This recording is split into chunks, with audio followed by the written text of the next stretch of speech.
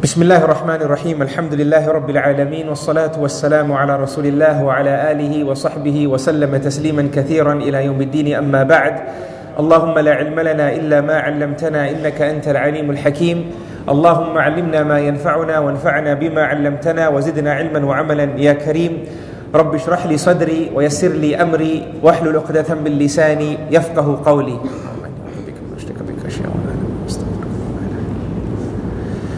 My dear brothers and sisters in Islam, Assalamu alaikum wa rahmatullahi wa barakatuh. All praises belong to Allah subhanahu wa ta'ala, and peace and salutations be upon the final messenger, Muhammad ibn Abdullah sallallahu alayhi wa sallam. I bear witness that there is no one worthy of worship besides one Allah, and that Muhammad sallallahu alayhi wa sallam is his final messenger. Brothers and sisters, welcome to part 3 of our series titled A Blast from the Past, Seerah in the 21st century. Yesterday, walillahi alhamd, we ended our program discussing the lineage of Rasulullah sallallahu alayhi wasallam. We discussed the lineage of Rasulullah sallallahu alayhi wasallam, but as you recall, I was given a red card because time was up. And we said that today we will complete that particular segment and move to the next segment. The segment after the lineage of the Prophet ﷺ, which I want to share with you all, is the story of the elephant, the incident of the elephant. And I wanted to share with you the incident after that, meaning for our series, because this is, as we said, a type of fiqh, a seerah. Right? We're not doing this methodical traversing through the seerah. Right? We're doing fiqh seerah. We're just taking incidents from the life of Rasulullah sallallahu alaihi wasallam and trying to deduce lessons.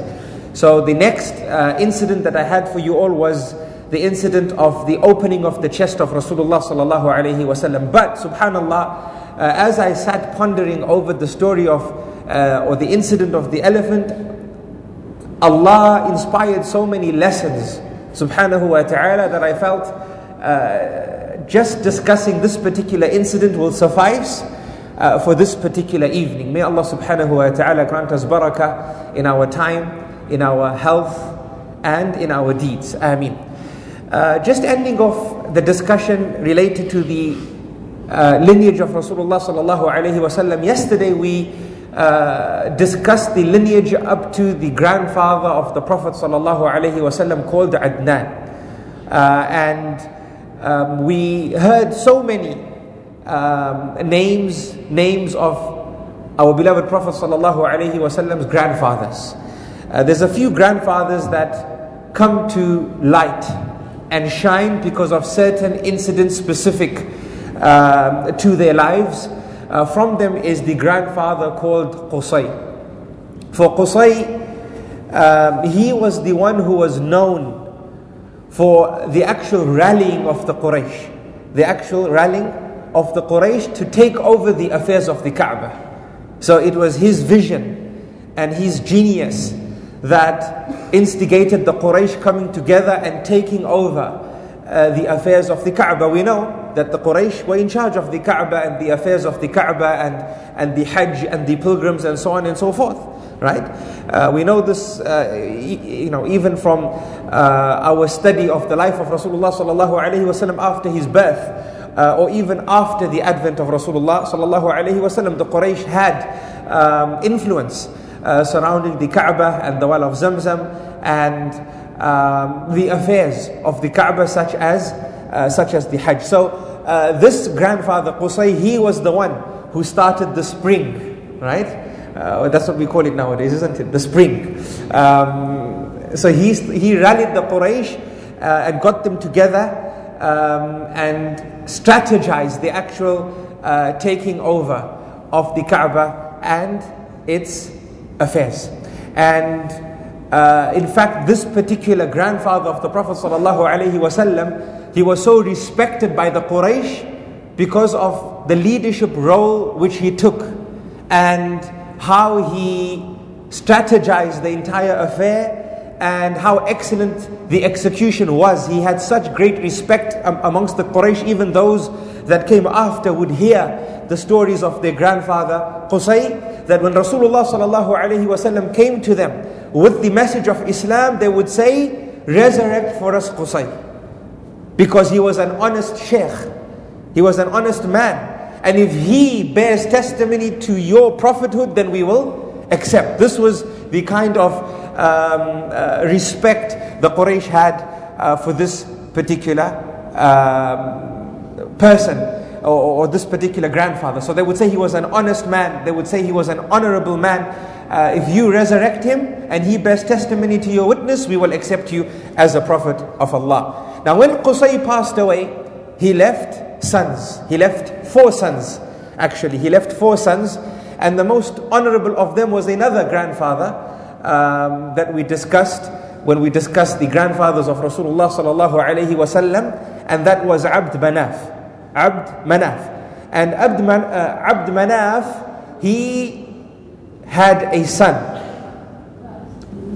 and the son's name was Hisham, or he was known as Hisham, and he was also another grandfather of the Prophet sallallahu alaihi wasallam. And this Hisham became famous because this Hisham, or this grandfather of the Prophet sallallahu alaihi wasallam, was said to be the one who started the famous journeys in the summer and the famous journeys in the winter. You know, the rihlat ash-shita'i was-sayf, as we read in Surah Li-Ilafi Quraysh. Allah subhanahu wa ta'ala talks about the famous caravans and the famous journey of the summer and the winter that the Quraysh had. This grandfather of the Prophet sallallahu alaihi wasallam, Hisham, who was called Hisham, and we'll discuss why later, he was responsible for starting these famous journeys. Now, this person, even though he was known as Hisham,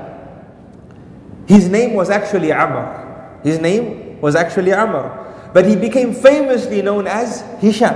He became famously known as Hisham. Why? Because he was the one who was famously known for preparing or crushing the ingredients and preparing the famous Arab dish known as tharid for the pilgrims. For the pilgrims. Tharid is a meal which consists of stock, chicken or meat rather, and bread. It was considered an affluent dish, right? If you were given tharid, then you were honored. You were honored, and he would do so for the pilgrims. He would do so for the pilgrims.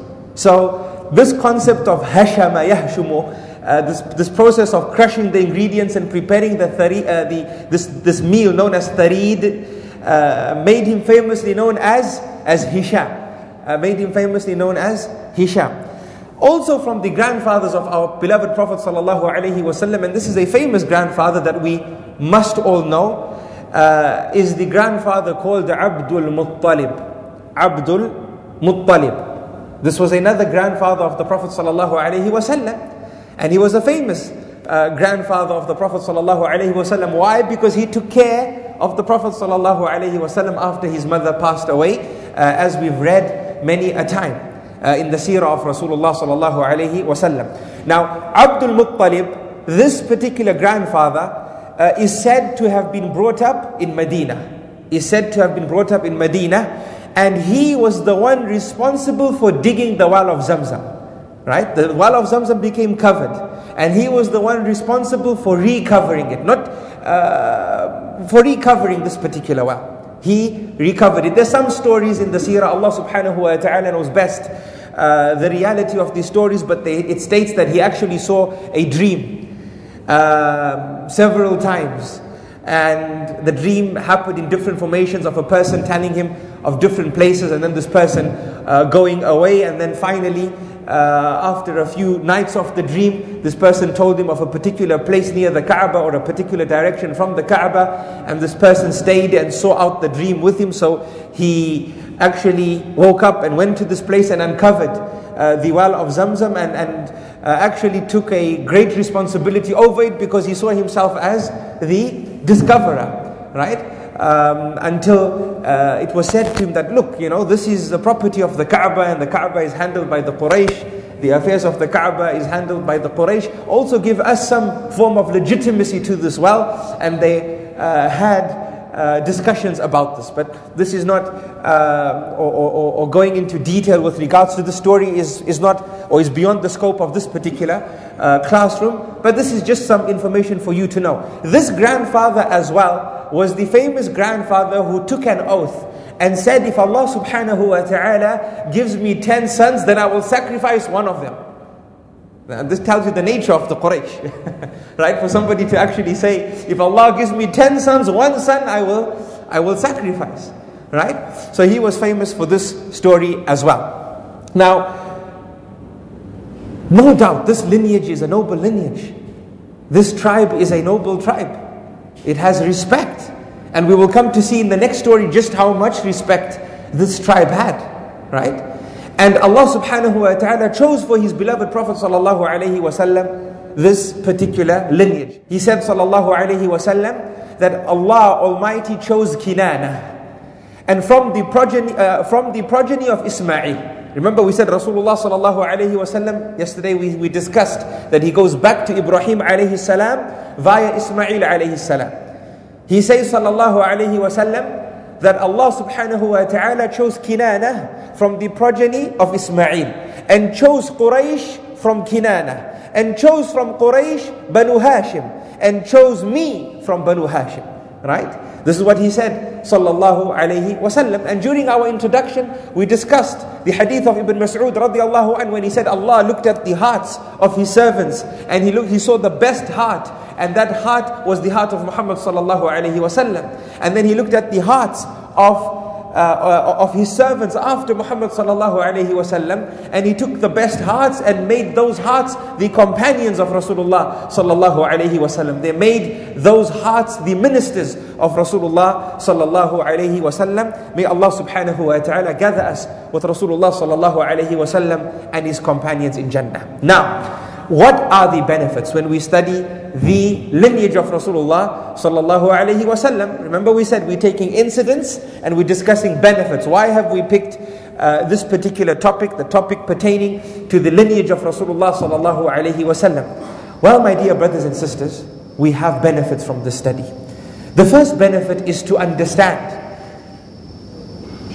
why the Quraysh never ever criticized his lineage. We know the Quraysh called him a plethora of names. They said he's a madman. They said he's a magician. Right? And they called him so many names. But one thing they never ever criticized or tried to pollute when they were trying to discredit Rasulullah sallallahu alayhi wa sallam was his lineage. Because this concept of lineage was something well respected by the Quraysh and by the people of that time. Yesterday we discussed how they respected blood. Blood was important to them, right? They took revenge for the sake of blood. If you messed around with one person, the entire tribe was on your case. You know how when they talk about gangs, right? So you mess with my brother, and the brothers will come, right? So they valued lineage. And never mind that, the grandfathers in the lineage of Rasulullah sallallahu alaihi wasallam were prominent grandfathers. They were known for massive incidents, right? They were considered noble. And these people, when they would talk to their young, they would mention to them these grandfathers. So if they were to criticize Rasulullah sallallahu alaihi wasallam's lineage, this was a contradiction of themselves first and foremost. And this was an insult and oppression to those who they looked up to, who had passed away. These grandfathers in the lineage of Rasulullah sallallahu alaihi wasallam. So Allah subhanahu wa ta'ala, this was a mercy from Allah. The benefit we take from this is that Allah subhanahu wa ta'ala's mercy was indeed divine. And His mercy is divine subhanahu wa ta'ala. That He protected Rasulullah sallallahu alaihi wasallam by giving him this lineage. Also, by giving Rasulullah sallallahu alaihi wasallam this lineage, Allah subhanahu wa ta'ala protected the da'wah of Muhammad sallallahu alayhi wa sallam. So nobody could get up and say that this person comes from, a group or a tribe or a clan or a family that really doesn't have anything to be proud of. So he's come with a da'wah and a proposition to try and bring attention to his name and his family's name. Right? So this was protecting the da'wah of Rasulullah sallallahu alaihi wasallam. So this is from the wisdoms and benefits that we get from learning and from understanding firstly this lineage and a little bit about the grandfathers of Rasulullah sallallahu alaihi wasallam. Obviously, out of our love for Rasulullah sallallahu alaihi wasallam, we would want to find out his lineage. Remember we said in the first lesson that when you love someone, you want to find out everything about them. Everything.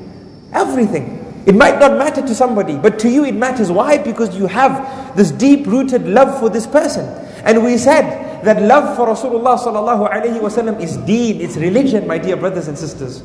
This is deen. No one truly believes unless and until you love Rasulullah sallallahu alaihi wasallam more than your mother, more than your father, more than your grandmother, more than your grandfather, more than your cousins, more than your children, and so on and so forth.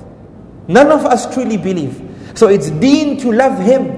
And the reason why we sat here today is to show a manifestation of our love for Rasulullah sallallahu alaihi wasallam, because we want to learn more and more about him sallallahu alaihi wasallam. May Allah subhanahu wa ta'ala gather us with him in Jannah. Ameen. And we can sit with him and tell him of the wonderful nights we spent in Ramadan, in cold Melbourne, in the Medina, mashallah, right? We loved Medina so much we couldn't go to Medina, but we had a masjid and we named it Medina, and we learned about you, O Prophet of Allah sallallahu alaihi wasallam. How amazing would that be? Would that be amazing? Make sure you tell him who came to teach you.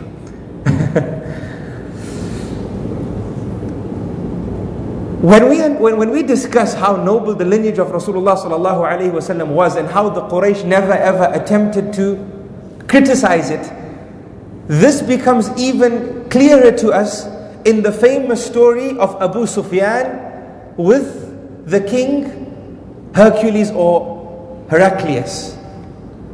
Right? Because Abu Sufyan was asked about the lineage of Rasulullah sallallahu alaihi wasallam, and Abu Sufyan was told that if you lie, then your companions have to, what you and I would call today, sell you out.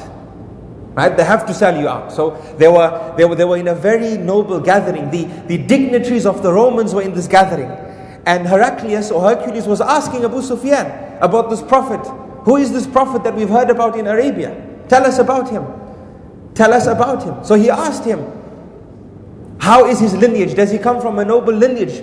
Abu Sufyan could not lie. He said he does come from a noble lineage. Even though by day they were calling him names and by night they were calling him names, but he could not lie in that circumstance. In fact, he says, some of the books of the Seerah report him saying that had I not been worried of my companions, quote unquote, selling me out, I would have said he comes from a lineage which is not noble. So, this should teach us something. That no one would mess around with the grandfathers of the Quraysh and the nobility. Nobody would accept criticism. Even though they were against Muhammad, had Abu Sufyan said something against them, Abu Sufyan's companions would have sold him out and said, no, he has told a lie. They would have defended the grandfathers of Rasulullah sallallahu alaihi wasallam and defended the lineage of Rasulullah sallallahu alaihi wasallam. So this was a great mercy upon Rasulullah sallallahu alaihi wasallam in terms of this noble lineage that Allah subhanahu wa ta'ala granted him. This da'wah which he came with, my dear brothers and sisters, as we said in an earlier sitting, he was not inviting to himself. He was not calling to the promotion of his name in society. He was not calling towards the promotion of his family's name in society. He was not teaching this message and propagating this message for material well-being or financial standing, sallallahu alaihi wasallam, right? And nor was he even calling to himself, sallallahu alaihi wasallam. Even though we would say this is fine, he's a prophet of Allah, he's calling to his message, this is fine. No, he was calling to the haqq. And when he became upset, it wasn't because they are rejecting me. It wasn't an ego issue. Like you and I, we might be in a meeting, we're in a team, everyone's pitching ideas, right? And we pitch our idea and it's not looked at. What happens? What happens naturally to you, especially if you're this extrovert character and you have an ego this big? What happens? You think, subhanAllah, they didn't take my idea, they took his idea. Right? You become affected. You become affected. Rasulullah sallallahu alayhi wa sallam, when we see in the Quran, Allah subhanahu wa ta'ala talking about the extreme sadness that He was showing. Suratul Kahf, فَلَعَلَّكَ بَاخِعٌ نَفْسَكَ عَلَىٰ آثَارِهِمْ. Right? Right? إِلَّمْ يُؤْمِنُوا بِهَذَا الْحَدِيثِ أَسَفًا. Allah is saying, are you going to cause yourself to become harmed, to destruct because of the denial of this hadith, of the message? Not because they reject you, Muhammad sallallahu alayhi wa sallam, because they reject the haqq. And this is much more nobler, brothers and sisters, when you invite to the truth, not to yourself. And you become upset not because you were rejected, not because the person didn't respect you and give due diligence to you, to what you said because of you. Rather, you become upset because you know what you're saying is the haqq, and this person has denied the haqq. You become upset because you wish so much goodness for the person that you're inviting. And the fact that they're not accepting this haqq, you know is going to be a means of their destruction. You are upset because of that, not because of them actually denying you. This is more nobler. This is more nobler, right? And this is what Rasulullah sallallahu alaihi wasallam would do. He would invite towards the haqq. So he was not inviting towards any worldly gain, especially no family gain, for he came from the most noblest of lineages, sallallahu alaihi wasallam. We also learn from this, brothers and sisters, a lesson, and that lesson is prophecy is not hereditary. Prophecy is not hereditary. Prophecy is who Allah subhanahu wa ta'ala chooses to give this responsibility to. That's what we learn from this. Because look at how many grandfathers before Rasulullah sallallahu alayhi wa sallam. We discussed many yesterday. How many were prophets? None of them were prophets. Right? Unless we go deeper all the way to Ismail alayhi salam. Right? So none of them were prophets. Prophecy is who Allah subhanahu wa ta'ala gives it to. No one can come today and claim to be a prophet, because they come from a certain... firstly, Rasulullah sallallahu alayhi wa sallam is the seed of all prophets. There's nobody after him. Right? But there is a view of some people who made a mistake in their understanding of the Sharia. And they said prophecy can be given to a person based on his lineage, based on how much he tries to be a prophet and so on and so forth. They gave different reasons. We say no, this is a misunderstanding of the Sharia. Prophecy is what Allah subhanahu wa ta'ala chooses. And we know in the hadith that we just cited of Rasulullah sallallahu alayhi wa sallam, or from the hadith of Ibn Mas'ud radiallahu anhu, he said Allah looked at the hearts of his servants, and He chose the best heart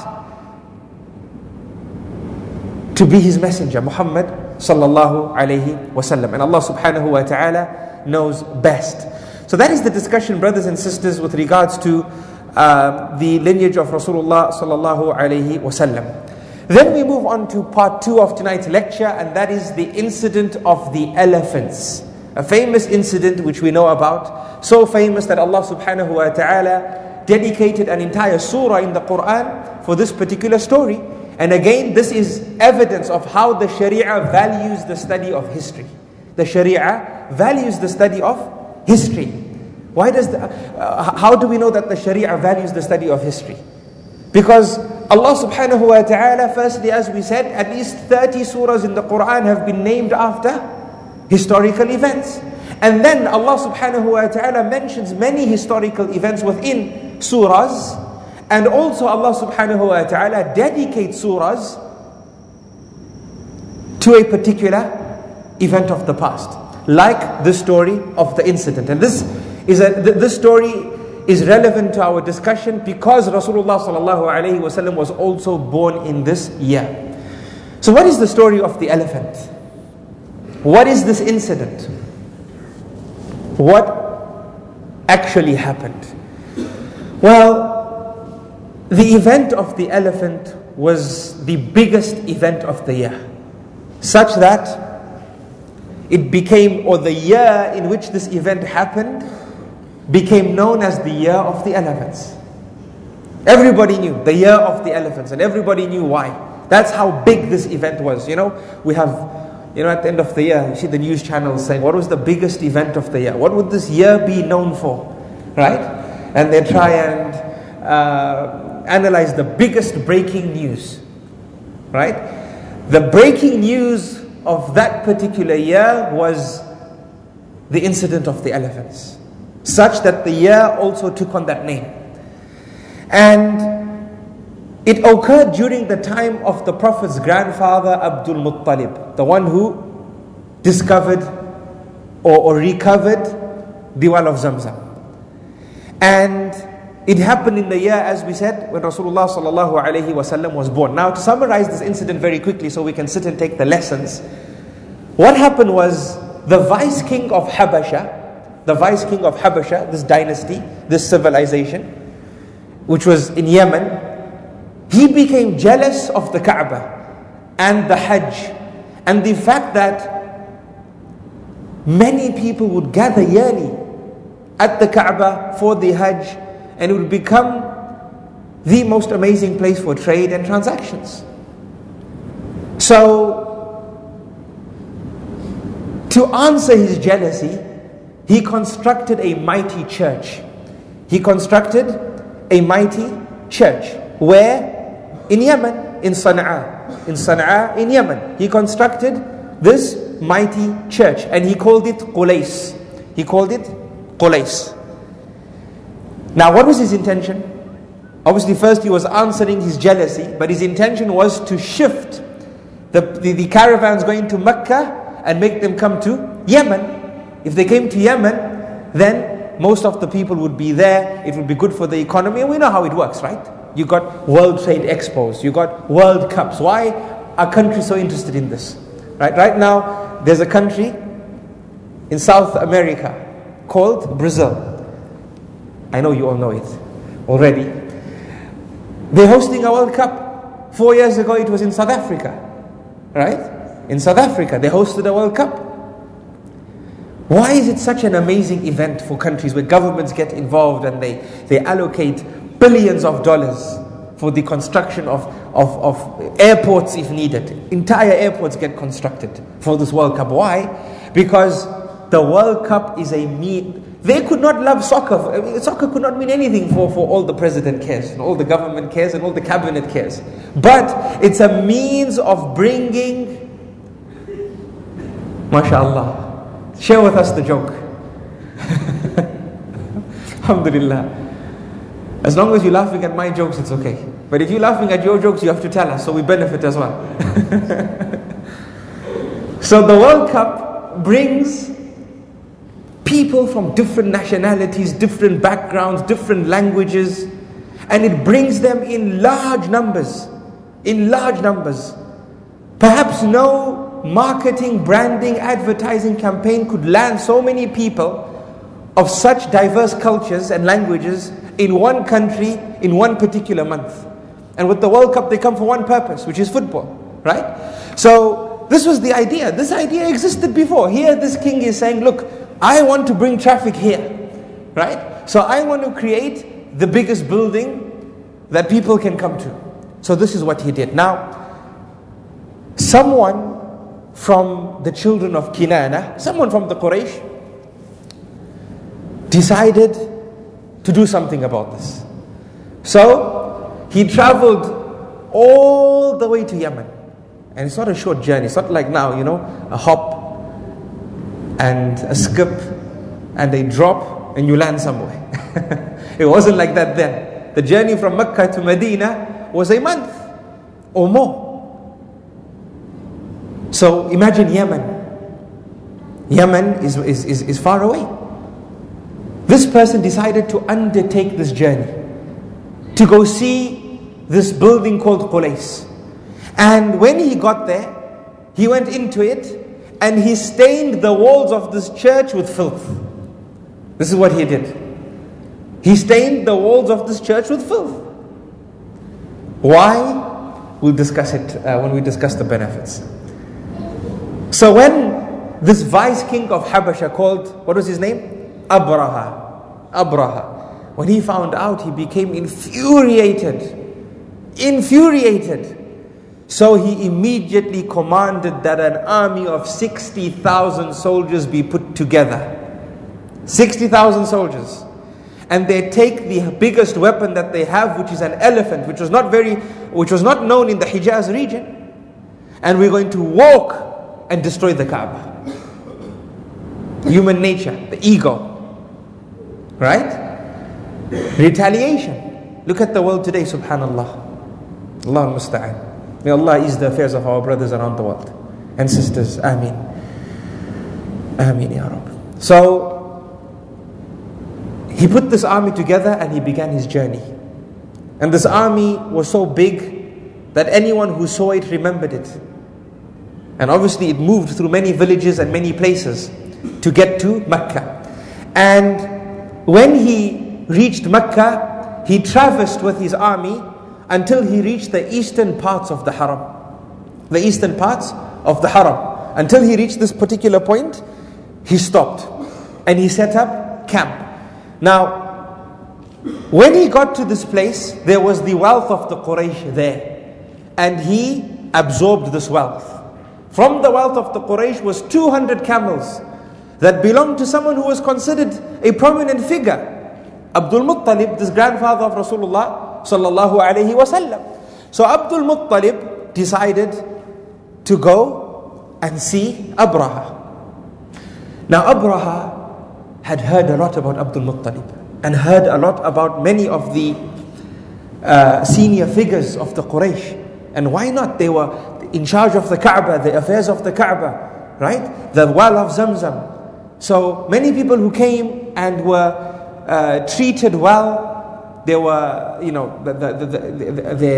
place in Mecca was a hospitable, very hospitable environment. They had people who are looking after them, right? And these people go back to Yemen and to other places. They talk about the hospitality of the Quraysh. So already Abraha held Abdul Muttalib in high regard. So it is said when Abdul Muttalib went and entered into the presence of Abraha, he stood up. He stood up and honored Abdul Muttalib and spoke highly about Abdul Muttalib.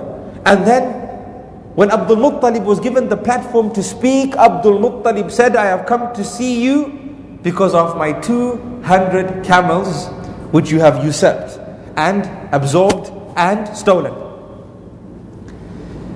So Abraha said to him that when I saw you, or before I saw you, I held you in high regard. And when I saw you, the regard that I held you in became even higher. But when you spoke, I lost all respect I have for you. Subhanallah. He came to ask for his camels. What's the problem? He said, I have come to destroy the Kaaba, and you have come to debate me with regards to your camels? Where is your honor? The Kaaba is your deen, is your religion, its affairs is your way. Where is your honor? You are debased in my eyesight. So in response to this logic, Abdul Muttalib said famous words, which the books of history ring. They never forget these words.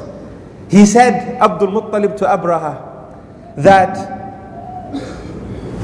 indeed this Kaaba has a Rabb, has a Lord. Inna lil bayti rabban sayamna'uhu. He said, indeed this house has a Lord who will protect it. As for the camels, I am the Lord of these camels. Meaning I am the owner. I have come for that which I am in charge of. As for the Kaaba, it has a Lord who will protect it, who is in charge of it. So Abraha was defiant. Abdul Muttalib left, and those who he came with, and they went, as the books of history say, and took refuge by the mountains. We know Mecca is a mountain, it's a mountainous area. We know Mecca is a valley. They went to take refuge in the mountains. SubhanAllah, look at these people who associated idols, they associated partners unto Allah But with regards to protection of this Kaaba, they believed that there's a Rabb. They went to take protection, right? And then Abraha decided to move this elephant that he was on. Some of the books of history say this elephant was named Mahmud, or something praised, and this elephant kneeled and refused to move any further. Subhana Rabbi al-A'la. So he instructed that it be lashed and beaten, but nothing that he did made this elephant move. Thus the army was stuck. The leader of the army cannot move. Where's the rest of the army going to go? And then Allah subhanahu wa ta'ala sent the famous ababil, or the birds with pebbles, and an effective airstrike took place. Right? These pebbles fell and the army of Abraha was destroyed.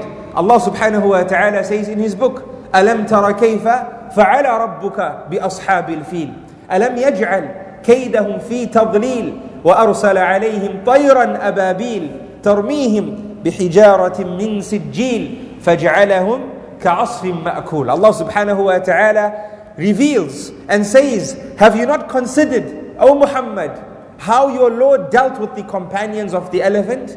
Did he not make their plan a plan of misguidance and failure? And he sent against them birds in flocks, striking them with stones of hard clay, and he made them like eaten straw. Allahu Akbar. Destroyed. He destroyed them. Right? Now, believe it or not, this incident, subhanallah, it caused the Quraysh to gain greater traction in terms of their prominence in this peninsula. Because imagine the people, what they're saying now. They're saying, hold on a second here. Abraha was a Christian. The Christians are more nobler than these idolaters. And Allah subhanahu wa ta'ala destroyed Abraha, this army of Christians. They were destroyed. And also, they're saying that the Quraysh are in charge of the affairs of the Kaaba. Right? The Quraysh are in charge of the affairs of the Kaaba. And Allah has caused this miracle to befall. Birds with clay, pebbles. And these pebbles hit their targets with precision. No collateral damage, like we see with drones and so on and so forth today. Wallahu al-musta'an. May Allah protect the ummah. Ameen. Right? Such precision. They said, they attributed this incident and this miracle to the nature of the Quraysh and the family of the Quraysh and the nobility of the Quraysh. So this gained traction for the Quraysh in this region. Allah subhanahu wa ta'ala, through this incident, for those who ponder, prepared the da'wah scene for Muhammad sallallahu alayhi wa sallam. Because think about it. Think about it. Where did his da'wah start? It started with the Quraysh. Right? If you start at the top and the top falls, the rest follow like dominoes. Right? Everybody is looking what the Quraysh does. Why? Because they already respect the Quraysh, and now their respect has just gone this much more because of what's happened. They see that, these people get divine assistance. Right? So the Quraysh or the other tribes, they were in awe of the Quraysh. And we'll touch on these points as we move on. Now, this particular incident of the elephants, it took place in the year 571 AD, and the historians say that we could say it was towards the end of February, beginning of March, this period. Why? Because it happened in the month of Muharram, right? And this incident is said to have happened a month and a half before the birth of Rasulullah sallallahu alayhi wasallam. A month and a half. Everything is related. Allah subhanahu wa ta'ala is all wise. A month and a half before the birth of Rasulullah sallallahu alayhi wasallam. Now, what are the benefits from the story? As I said, there's many. And before the red card comes out, I see the referee has arrived. Let me run through these lessons. As I said, subhanallah, Allah made me realize so many benefits from this particular story that I just set today's discussion to cover this particular story. So seeking Allah subhanahu wa ta'ala's assistance, let's discuss the benefits. Firstly, brothers and sisters, As we said earlier, this story highlights the noble lineage of Rasulullah sallallahu alaihi wasallam. Because Abraha, even though he wasn't from this region, he heard about these people. He heard about these grandfathers of Rasulullah sallallahu alaihi wasallam. So the honorability and nobility of the lineage of Rasulullah sallallahu alaihi wasallam transcended the Arabian Peninsula, right? So this further adds detail to how noble this lineage of Rasulullah sallallahu alaihi wasallam was. Number one. Number two, it was a mercy upon our beloved Prophet sallallahu alaihi wasallam to come from a lineage as noble as this, to be part of a tribe that belonged to a well-respected clan. And because as we said, if this clan fell, all the clans would fall, right? All the clans would fall. And this is well documented in the seerah. In many instances we see the other tribe saying, you know what? We also confused with regards to this messenger who says, to Muhammad who says he's a messenger, and the fight of the Quraysh. But what we will do is, we will observe. If Muhammad wins, we will accept him as a prophet. And if the Quraysh win, then we haven't destroyed our relationship with the most noblest of clans. We still will be in their good books, right? So everybody was watching what the Quraysh would do. This was a mercy to the da'wah of Rasulullah sallallahu alaihi wasallam. Imagine if his da'wah started at the bottom and he would have to convince this clan. That wouldn't have affected the rest. The rest would have said, well, that's a weak clan. And then the process would have to start again with a new clan. And then with another clan. And then with another clan. Right? But if you start at the top and the top falls, what happens? Everybody comes through immediately in waves. And Allah subhanahu wa ta'ala says this in His book. Allah says, إِذَا جَاءَ نَصْرُ اللَّهِ وَالْفَتْحِ. When Makkah was opened and the Quraysh fell, and now the Kaaba and the Hajj and the affairs came, the affairs of the Kaaba came within the remit of the Muslims, what happened? Allah says, وَرَأَيْتَ النَّاسَ يَدْخُلُونَ فِي دِينِ اللَّهِ أَفْوَاجًا. Subhanallah. When the Quraysh fell, the other clans said, that's it. Let's take the way of Muhammad. Right? 23 years to drop one clan. Imagine if you had to do it for multiple clans. But you drop one clan, it took you 23 years and the rest followed through immediately. This is a lesson, brothers and sisters, for you and I in our da'wah. For you and I in our da'wah. How we should strategize. How we should conduct the da'wah. Where should we start? This teaches us that you and I should think before we invite towards Allah subhanahu wa ta'ala. When we open up an organization and we want to inject a project into the community, what project should we start off with? We should think. We should, we should practice what the corporate world calls due diligence, right? We run due diligence. See what the community needs. See what's the best way. Not everything which is beneficial is right. Remember this, brothers and sisters. Not everything which has benefit is the right thing to do. It might be something beneficial, but if it's not the right time to do that, it's not the right thing to do. Remember this, right?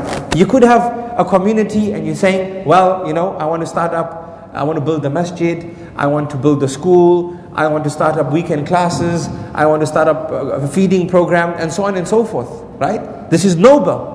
In all these elements, there's benefit.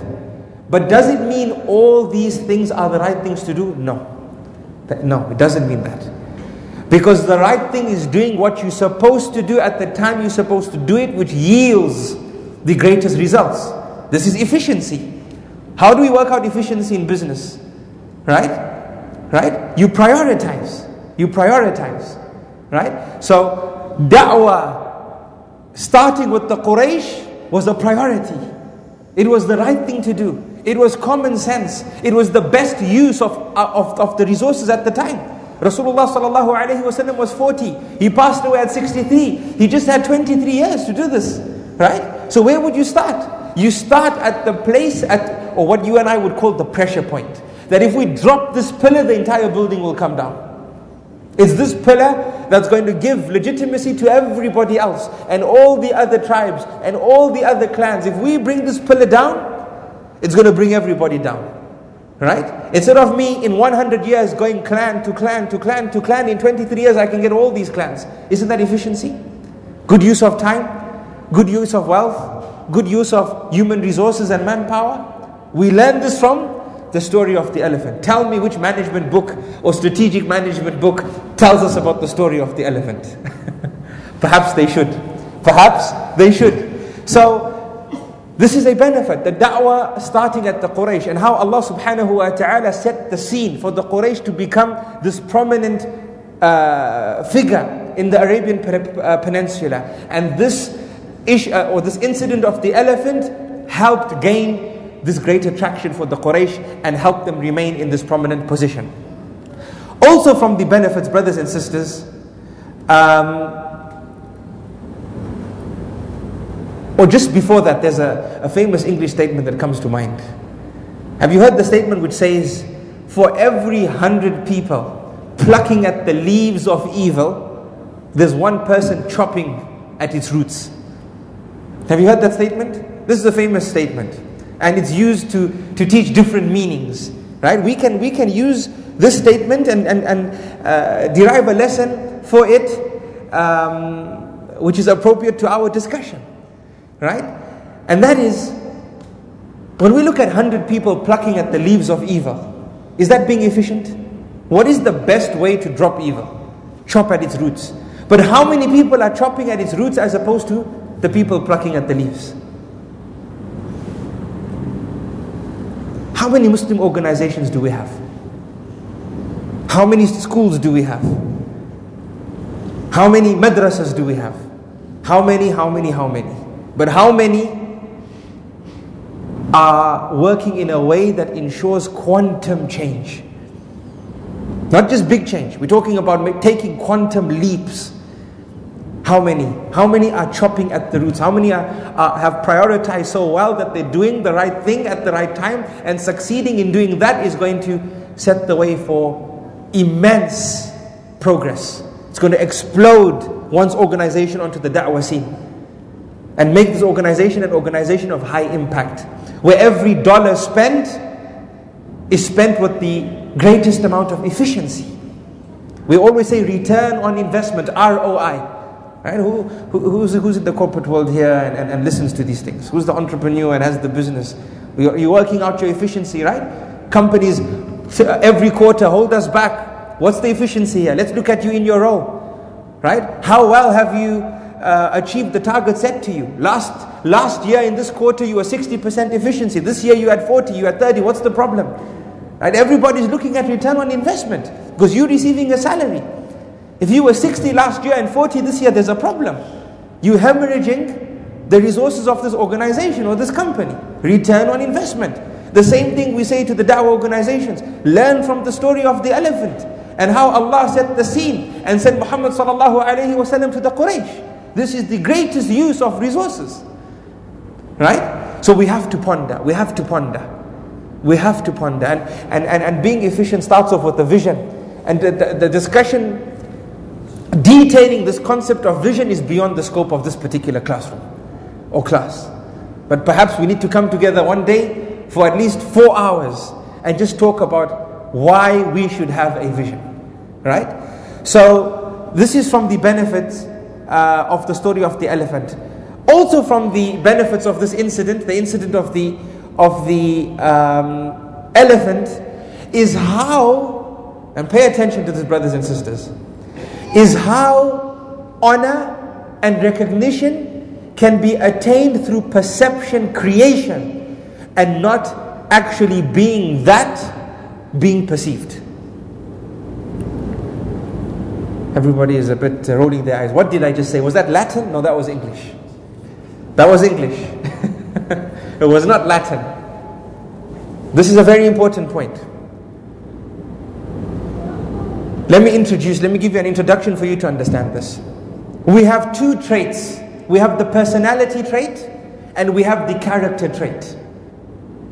The personality trait is the trait that this century is big on. Personalities, fads, being perceived based on appearance. If a rich person walks through this door dressed as a pauper, not a pawpaw. A pawpaw is a fruit. Pauper, meaning a poor person. He's dressed as a poor person. He's dressed as a poor person, but he's actually rich. What would 99% of everyone in this masjid say about that person? Rich or poor?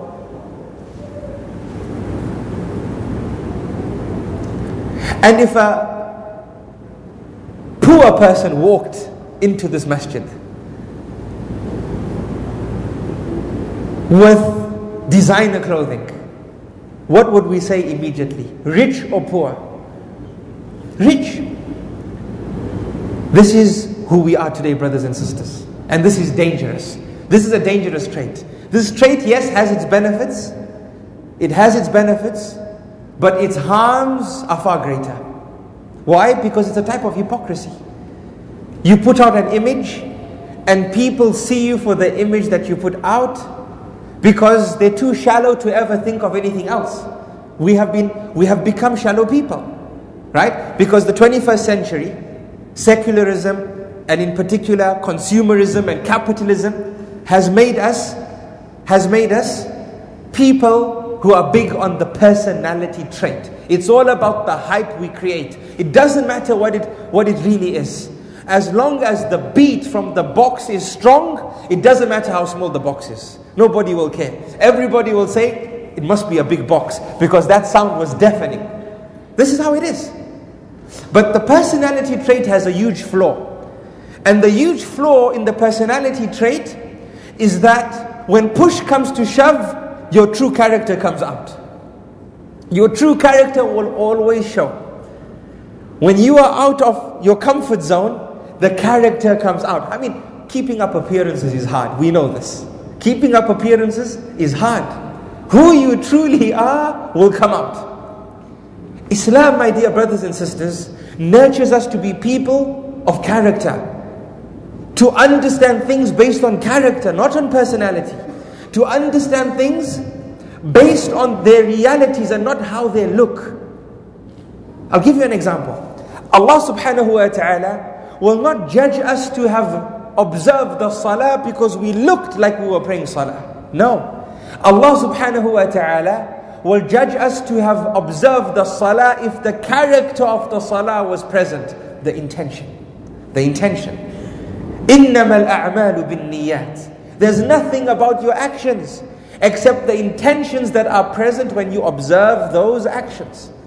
I might perceive you to be, mashallah, a pious person performing salah, but Allah subhanahu wa ta'ala will not judge you to be that person if your intention is not in its right place. Does this make sense? Does this make sense? Rasulullah sallallahu alayhi wa sallam said, إِنَّ اللَّهَ لَا يَنْظُرُ إِلَى صُوَرِكُمْ وَلَا إِلَى أَجْسَادِكُمْ وَلَكِنْ يَنْظُرُ إِلَى قُلُوبِكُمْ وَأَعْمَالِكُمْ. He said sallallahu alayhi wa sallam that Allah subhanahu wa ta'ala does not look at your outer appearance and your bodies. He looks at your heart and your deeds. He looks at your character, not at your personality. Why are we, how have I benefited this benefit from this story? Well, think about it. We've said time and time again how the other tribes held the Quraysh in high regard. Why? Because it looked like Allah supported them by sending birds with stones. Did Allah support them, or was Allah supporting His house? Supporting His house. But when you are big on personality and big on perception and big on understanding things how they look and not how they actually are, you can take this understanding. And it was for the betterment of Rasulullah sallallahu alaihi wasallam, because respect in the Quraysh lasted even after the Battle of Badr, when they suffered immense losses. No tribe denounced the Quraysh. Why? They remembered the field, the army of the elephants that was annihilated by birds carrying clay pebbles. The perception they had worked in the favor of the da'wah of Muhammad sallallahu alaihi wasallam. But you and I, pondering over the story, what do we learn? If we work on character, we should never ever have thought any better of the Quraysh, and rather thought, let's analyze the situation a bit more. Yes, these birds came. Yes, these things happened. But perhaps it was for some other reasons. Look at Umar ibn Khattab radiallahu anhu, when he sought endorsement for somebody. And somebody said, I endorse this person, he's a good person. What did Umar say? Have you traveled with him? Have you lived with him? Have you traded with him? Meaning, have you been with him in his zones of discomfort? Because when you are with him in those zones of discomfort, his reality will come out. If you haven't, you don't know who he really is. Look at the Sahaba radiallahu anhum ajma'in. Unlike us, rich man, poor man, just by the appearance. So take heed, my dear brothers and sisters. Not everything is as it seems. And we learn this from the story of the elephants. We also learn, my dear brothers and sisters, of the importance of having strong beliefs in our mu'taqad, in our aqidah, in our theology. Where do we learn this from? This person who went all the way to Yemen, it's hot, this is a desert, right? It's a long journey. And even though he chooses to go, you and I would say, who cares, man? He builds a church, he can build a football stadium. Right? What is this got to do with the nobility of the Kaaba? No. But the fact that this person took on this journey for so long and experienced such difficulty teaches us how important it is for us to have strong belief in our mu'taqad, in our belief system as well. For this person never did this except to support his belief. Why would someone go and stain the walls of a church? Because the premise behind why this church was built was false. And he wanted to support his belief and his support of the Kaaba. Right? If this person did it, who associated partners with Allah, what about yourself and myself, my dear brothers and sisters? Who declare Allah as one. Surely we need to get off this whole concept of being an apologist and always apologizing for the deen. The haqq is the haqq. Why do you want to apologize? Why are you trying to bend and twist and try and present the deen in a manner that makes it lose the honor that it came with? Surely you should be the greatest advocate and supporter of your mu'taqad and belief. I'm not saying we should do this practice of staining somebody else's property. This is wrong. And Allah tells us not to insult the gods and the ways of other people, for they in return will insult Allah subhanahu wa ta'ala. And look at the reaction of Abraha. He wanted to destroy the Kaaba. And this is another lesson, brothers and sisters, that we learn. That be people who always look at the result of your actions. Not just people who think, this is what I want to do, I'm going to do it now. No. Take a breath, a deep breath, take a step back. Islam teaches us patience and tells us al-ajala, being haste is from shaitan. Acting in haste is from shaitan. Take a deep breath and ask yourself, if I do this, what will be the repercussion? Ask yourself. Many a time in our homes we don't have this.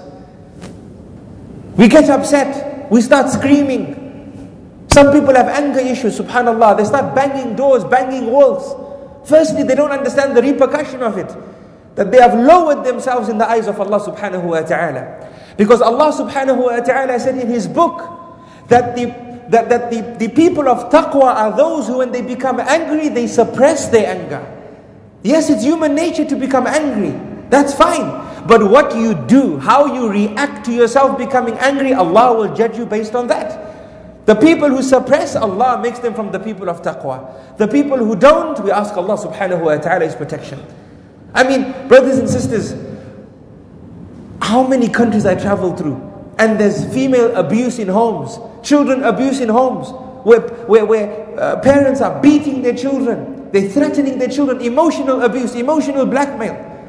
This is another problem in communities, where men, husbands, are beating their wives or holding their wives in a hard manner, thinking they're men. Wallahi, you're not a man if you do this. You're not a man if you do this. You are the weakest of the weakest. Rasulullah sallallahu alayhi wa sallam said, لَيْسَ الشَّدِيدُ بِسُرْعَةٍ. The heavyweight champion is not the one who can wrestle. The heavyweight champion is the one who can hold his anger when he becomes angry. who can maintain himself and not create a catastrophe because of his anger. How many people divorce their wives? وَالْعِيَاذُ بِاللَّهِ. How many? Because spur of the moment, heat of the moment. How many people cause their organizations to become so disrupted? Spur of the moment. Don't think things through. Immediately take decisions, make decisions.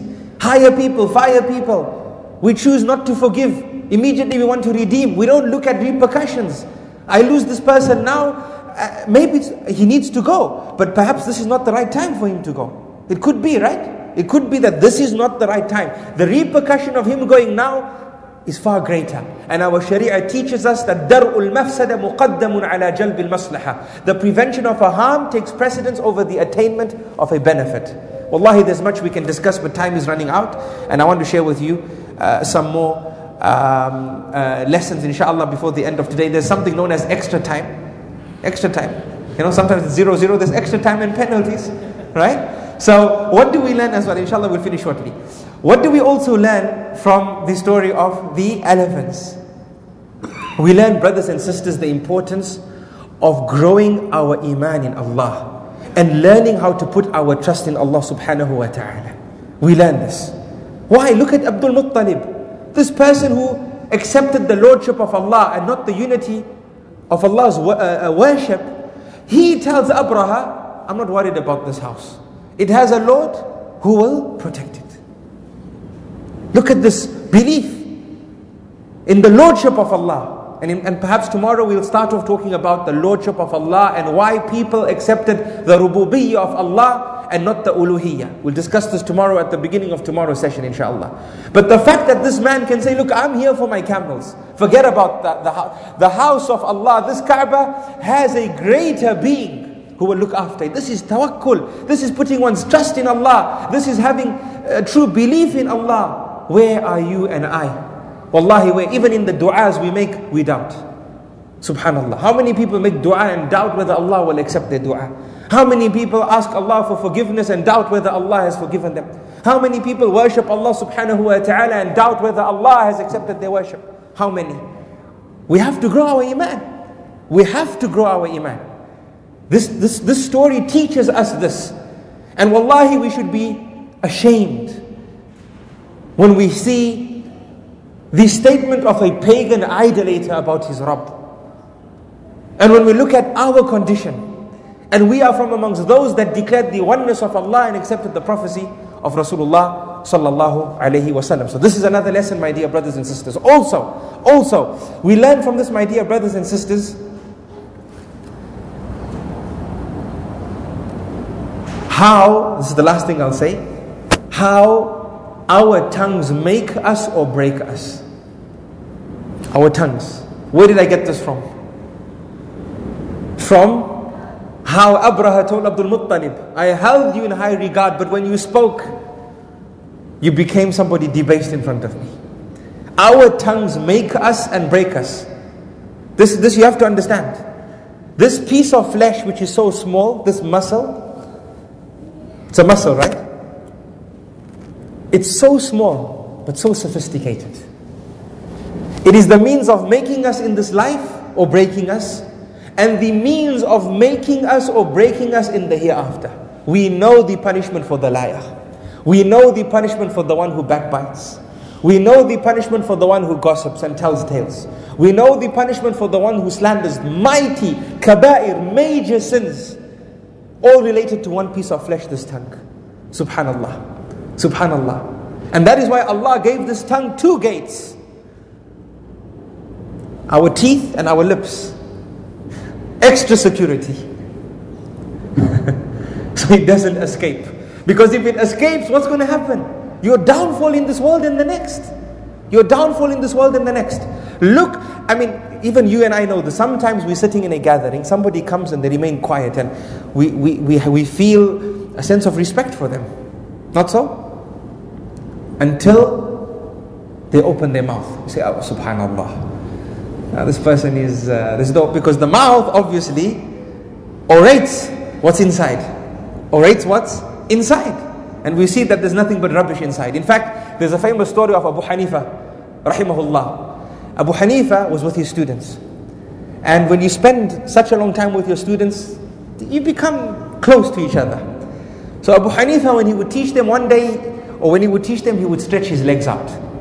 Now you and I know stretching out legs is not appropriate when guests come. If we, in our own environment, we can. But when guests come, we sit with a bit of adab, with some manners, right? No offense to those who are stretching out their legs right now. I see some people trying to fold it. La bas.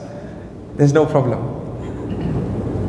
So Abu Hanifa stretched out his legs and he was teaching.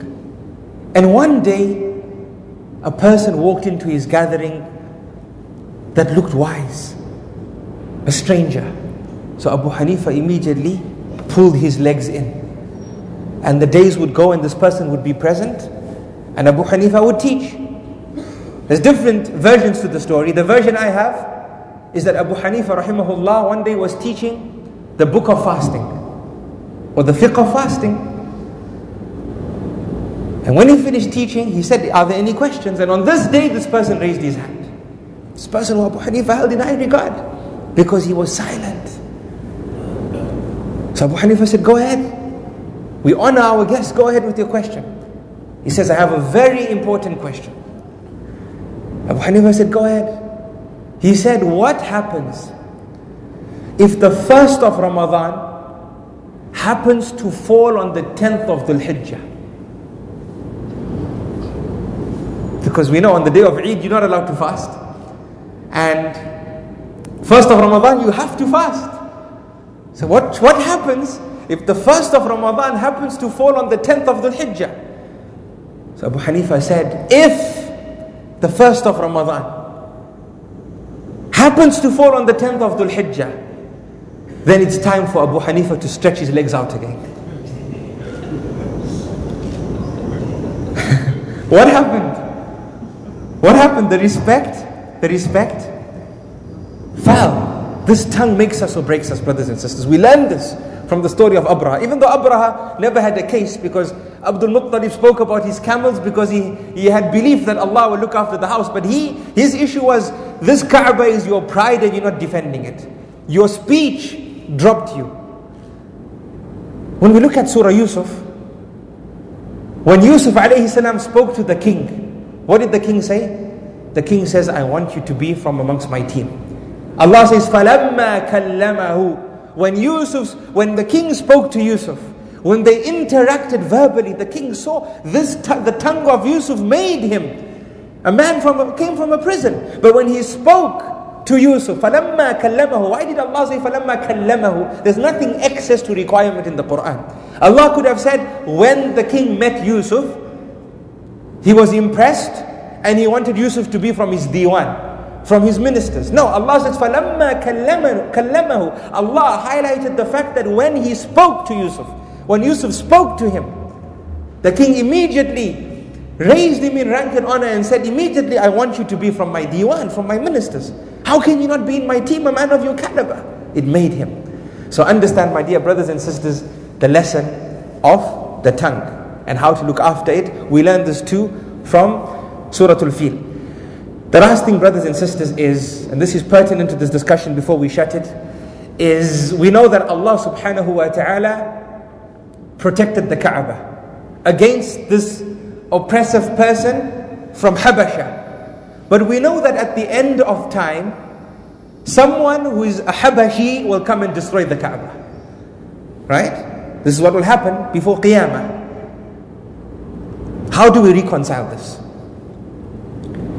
Our scholars rahmatullahi alayhim say that when Allah protected the Kaaba existed amidst people who exalted the Kaaba. They honored the Kaaba. And when Allah subhanahu wa ta'ala causes the Kaaba to be destroyed, the Kaaba will exist amidst people who will not honor the Kaaba, who will not respect the Kaaba. So out of respect for the Kaaba, Allah subhanahu wa ta'ala will remove it. Is this clear? There's no contradiction in terms of how Allah subhanahu wa ta'ala runs His affairs subhanahu wa ta'ala. And that is why our scholars say, they advise many a time the people of Makkah, they advise them to be people of good deeds, to be people of charity, to be people of obedience to their parents, to be worthy citizens of Mecca.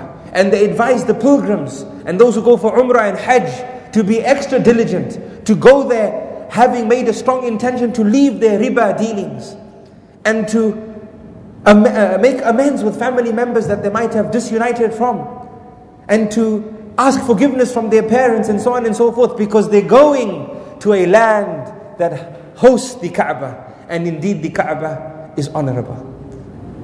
May Allah subhanahu wa ta'ala grant us the understanding. I love you all for the sake of Allah subhanahu wa ta'ala. Jazakumullahu khairan for your patience. Everything correct said is from Allah subhanahu wa ta'ala, and He is perfect, and any mistakes are from myself and shaitan, and I seek Allah subhanahu wa ta'ala's forgiveness. I hope to see you all tomorrow as we discuss part 4 to our series. We will start off with the introduction that I said I would share, and then we will discuss the cutting of the chest of Rasulullah sallallahu alaihi wasallam and the lessons that you and I can benefit from this. This is our series called A Blast from the Past, and indeed it has been a blast. Assalamu alaikum wa rahmatullahi wa barakatuh. Subhanallahi wa bihamdihi. Subhanakallahumma wa bihamdika nashhadu an la ilaha illa ant. Nastaghfiruka wa natubu ilayk.